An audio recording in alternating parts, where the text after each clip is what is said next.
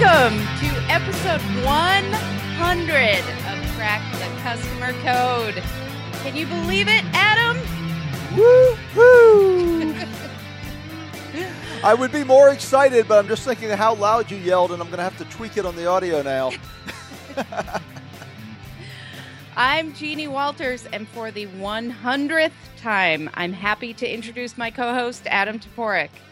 I can't believe we're in triple digits.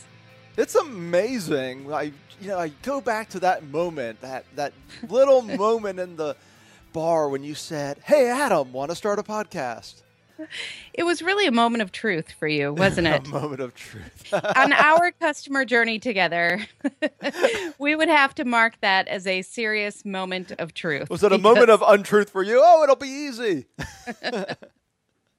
It was a moment of inspiration, I would say, for me. I agree. It was inspirational. And it's been really fun. So we are here at 100. And I got to tell you, we struggled with what to do with 100 because we couldn't do what we did with 50, which is, 100 points because we'd be here till next week.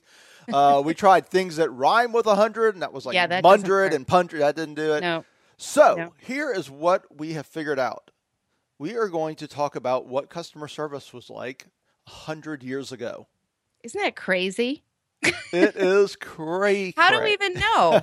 I mean, you and I, we're not millennials, but we're not quite that old. Let's just point that out. We were not there in 1916. Jeannie, let me just say one thing to you. Let me Google that for you. That's exactly right. We can figure anything out thanks to Google. So, Jeannie, what was it like back in the early days when you were starting out your customer service career in 1916? Oh, man. We'll talk about that later.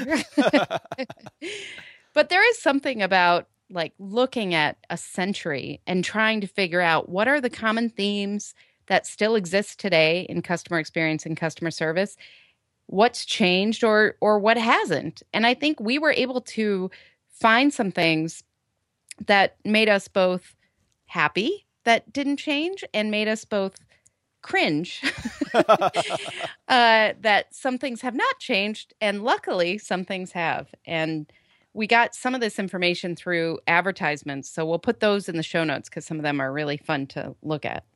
We'll keep it PG.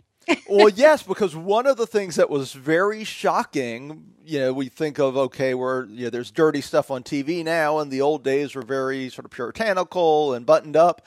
And in some ways they were, but there were some seriously not safe for work stuff we found looking for these ads. It was very interesting. Well, and usually the not safe for work stuff was just so beyond the pale as far as insulting groups of people, especially women, by the way. But yeah, it was pretty crazy. And they would be in court today if they had released some of those ads.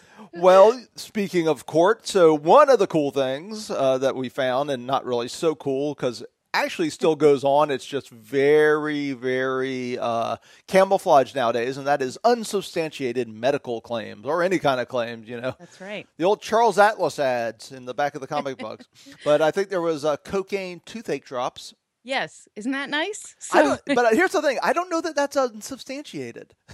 Well, that's true. It probably did work. It probably worked. It probably made you forget about the pain and then go paint your house or something, something crazy. But I think it's interesting to think about from a customer experience perspective because we always talk about brand promise and how that's where the expectations are set for the experience. And one of the things that we found when we were looking at some of these things, the cocaine toothache drops were one of my favorites, but then all sorts of cigarette ads with doctors endorsing them, with doctors even saying this will help you more than the other cigarette, almost as if it's a helpful thing. The athletes who love to smoke. So it's when does science catch up with advertising? That's what it made me think. Even today, there are things we put out there into the world in a brand promise or in advertising because we think it's valid and true in the moment. But 100 years from now, some goofy podcaster might be making fun of us because of what we said. Well, it's interesting. One of the things I took away from doing the research and looking online was that every bit of branding there's a lot of science to it, and there was pseudoscience to it even back then, but it's all a reflection of the age. I mean, no matter what, somebody's going to look back at us in 100 years and go, "Oh my gosh, wow, that's a 45-minute disclaimer for a 20-second commercial." Yeah, exactly. If you really need that much, just don't sell the product. Well, and I think that's a really, really good point, because if you look at some of the advertising that we found and some of the discussions that we found from 100 years ago, or not quite 100 years ago in some cases, but it's not necessarily wrong. It's just that it wouldn't be acceptable today. And one example, and this was later than 1916, this was much later, but still, it was a vintage ad that we found, that 7-Up, the soda, is good for babies. So obviously, add it to their milk is what it said. And part of what they were saying was that at the time, you did not have to list all your ingredients if you were a soda pop. You did not have to list anything on the back. And they were proud enough to do that because they used real ingredients. So they were basically saying, hey, this is good enough to feed your baby, and you can look at the back and see what it is. So in some ways, that's a very valid claim. And that is something that was a differentiator. However, you mean because they didn't have cocaine in it like Coca-Cola? However, we would not, I hope, as a society, endorse the idea of giving soda to babies. I mean, maybe that's just me and my Midwestern sensibility, but I hope so. Oh, it's interesting because I think it's all how history has progressed with these different products and different companies. We'll get back to customer service in a minute, but how history has progressed is it's all what has been vilified in the past. Because I would probably contend, I come a little bit from natural health, not totally. I certainly believe in regular conventional medicine. But that there's probably stuff that we're feeding babies now that people are going to say is not much better than 7-Up. It's full of sugar. Sure. It's full of chemicals. It's bottled in a plant like a Ford.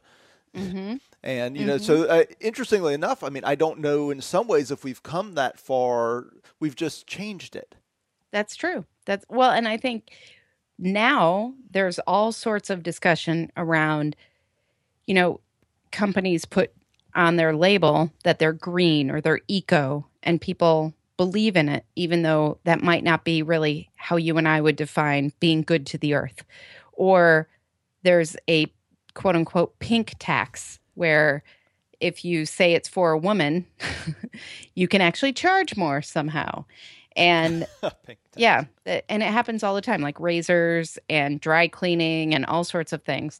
And so now we're becoming aware of those practices. But for a long time, we as a society weren't necessarily aware of those things. And so they went on and on until somebody kind of raises their hand and says, hey, wait, what about this?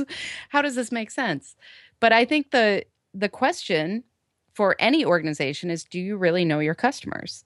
And do you really know how they're living their lives today, not just what you thought they did 10 years ago or what they believed in 6 months ago? I mean, that could change. So it's a matter of being so in tune with your customers that you're not going to make a promise that sounds absurd in a year or two.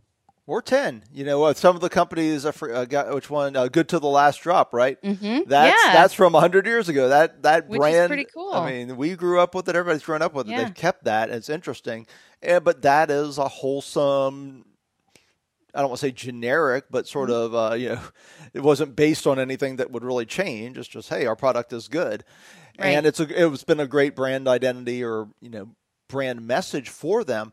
But one of the things I think is when you look at a year or 5 years or 10 years is making sure that you're on top of what the trends are and making sure that you're not cashing in on the quick buck when you know this is changing.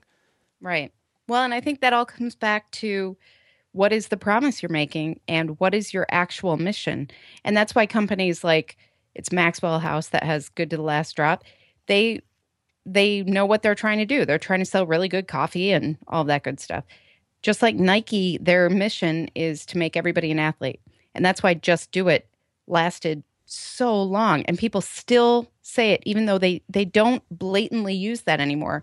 But it's so ingrained in the DNA of their brand and the experience that they're offering that that's when it works. And I think that's what's missing from a lot of these short-term, flash in the pan things of advertising. Like, what's the one that we saw that I loved so much about the woman in the kitchen, and the guy comes home and says, "Honey, at least you didn't burn the beer."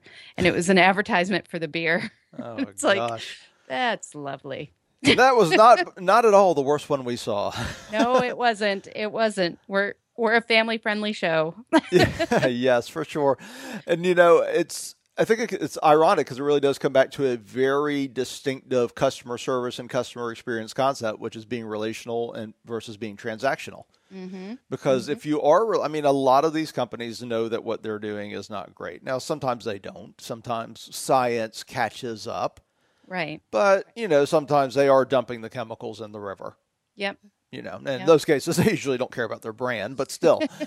So I think it does come back to relational versus transactional. And when you talk about a long-term brand is by definition relational. Right. That's very true. And I think they are really trying to continually understand their customers, because we've talked about the brands that have gone away in our lifetime because they just kind of stopped realizing how people were living their lives. And they thought that their experience today could be the same that it was 10 years ago. And that's not true either. So you really have to understand what experience you want to deliver, understand who your customers are, and understand their real lives today. That's true. And I will say I'm not endorsing drugs in any way, shape, or form, but I really wish I had been around, or I wish times had converged so that we could have applied the NPS question to cocaine toothache drops. How likely are you to recommend cocaine toothache drops to a friend or family member? Oh, my goodness. NPS 9.9999. Can you imagine the verbatims? Exactly. This is the best thing ever. Well, we missed a golden opportunity there. We did indeed. Well, that's okay. I'm okay being around in 2016 rather than 1916 myself. So yes, I agree. And we are, just to let everybody know, since you brought it up, we are a green podcast, by which I mean we don't fax anything. And that's true. We don't. Good for us. We do this all remotely. I don't fly to Chicago. You don't fly to Orlando. So, that's big. I think we can take credit for that. We're paper free. That's how you do. That's how you are, how a lot of companies are green. They just take credit for what they're already doing to save money. Oh, good. Okay. So we're doing that. Yeah. So we don't we don't fly back and forth. So we're very green. We don't print anything, right? Yeah, do you? You're old school. I print when I revise things. I need to print. Oh. But I don't. Really? I don't print for this because we don't need too much.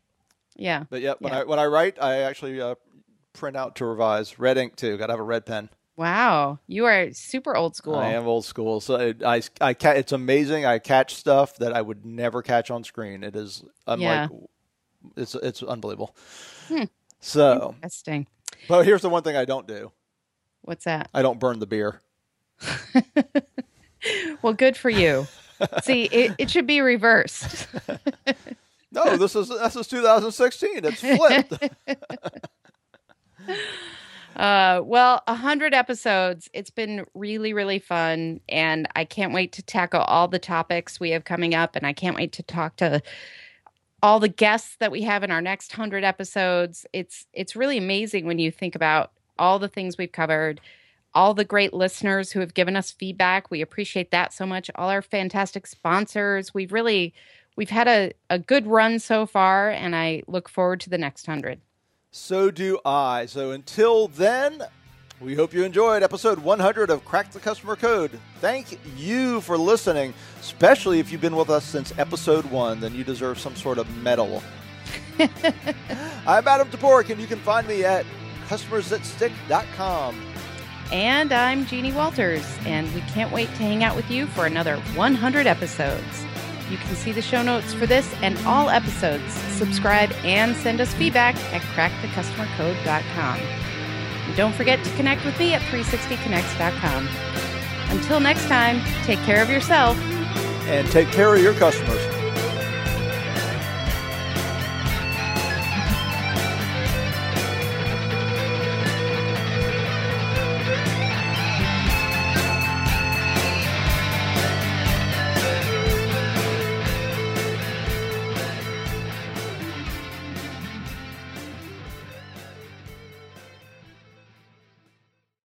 This podcast is a part of the C-Suite Radio Network.